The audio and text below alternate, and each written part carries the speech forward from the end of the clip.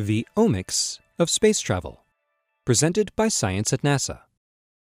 The human body is incredibly complex. Every part of us, from our bones to our blood cells, is subject to a host of chemical reactions and molecular interactions that, without our conscious effort, keep us alive.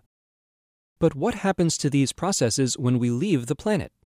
In Earth orbit and beyond, where gravity is counteracted by a constant state of freefall and cosmic radiation intensifies, the molecular inner workings of the human body may change. To find out how, NASA has entered a realm of bioresearch known as omics.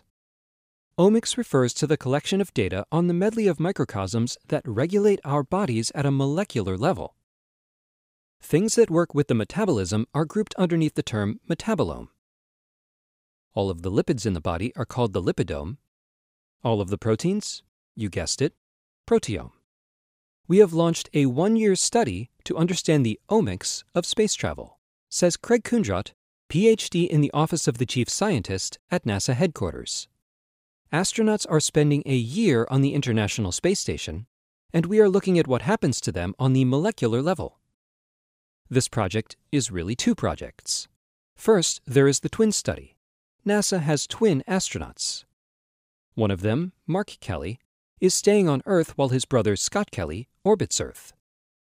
For 1 year, Mark and Scott will be poked, prodded, and questioned to learn if the omics of identical twins show more significant differences than normal aging would cause after one of them spends a year in space.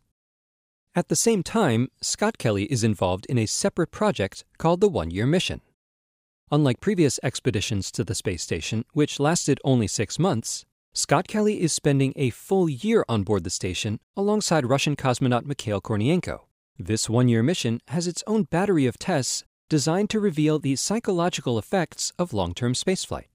Why 1 year? NASA knows a lot about what happens to astronauts after 6 months in orbit, says Kundrot.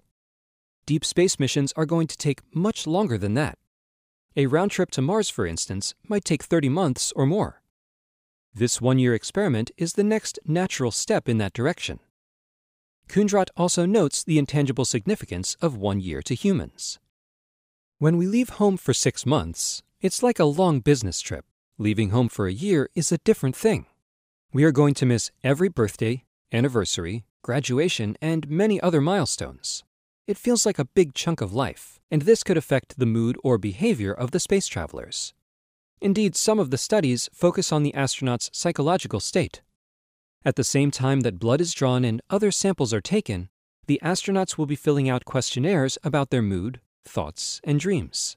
This approach could reveal links between the astronauts' mental state and their molecular state. In total, more than 30 research proposals have been approved for the twin study and the 1 Year mission, and they are well underway. The experiments began on March 27, 2015, when Kelly and Kornienko blasted off on board a Russian rocket for their year in space.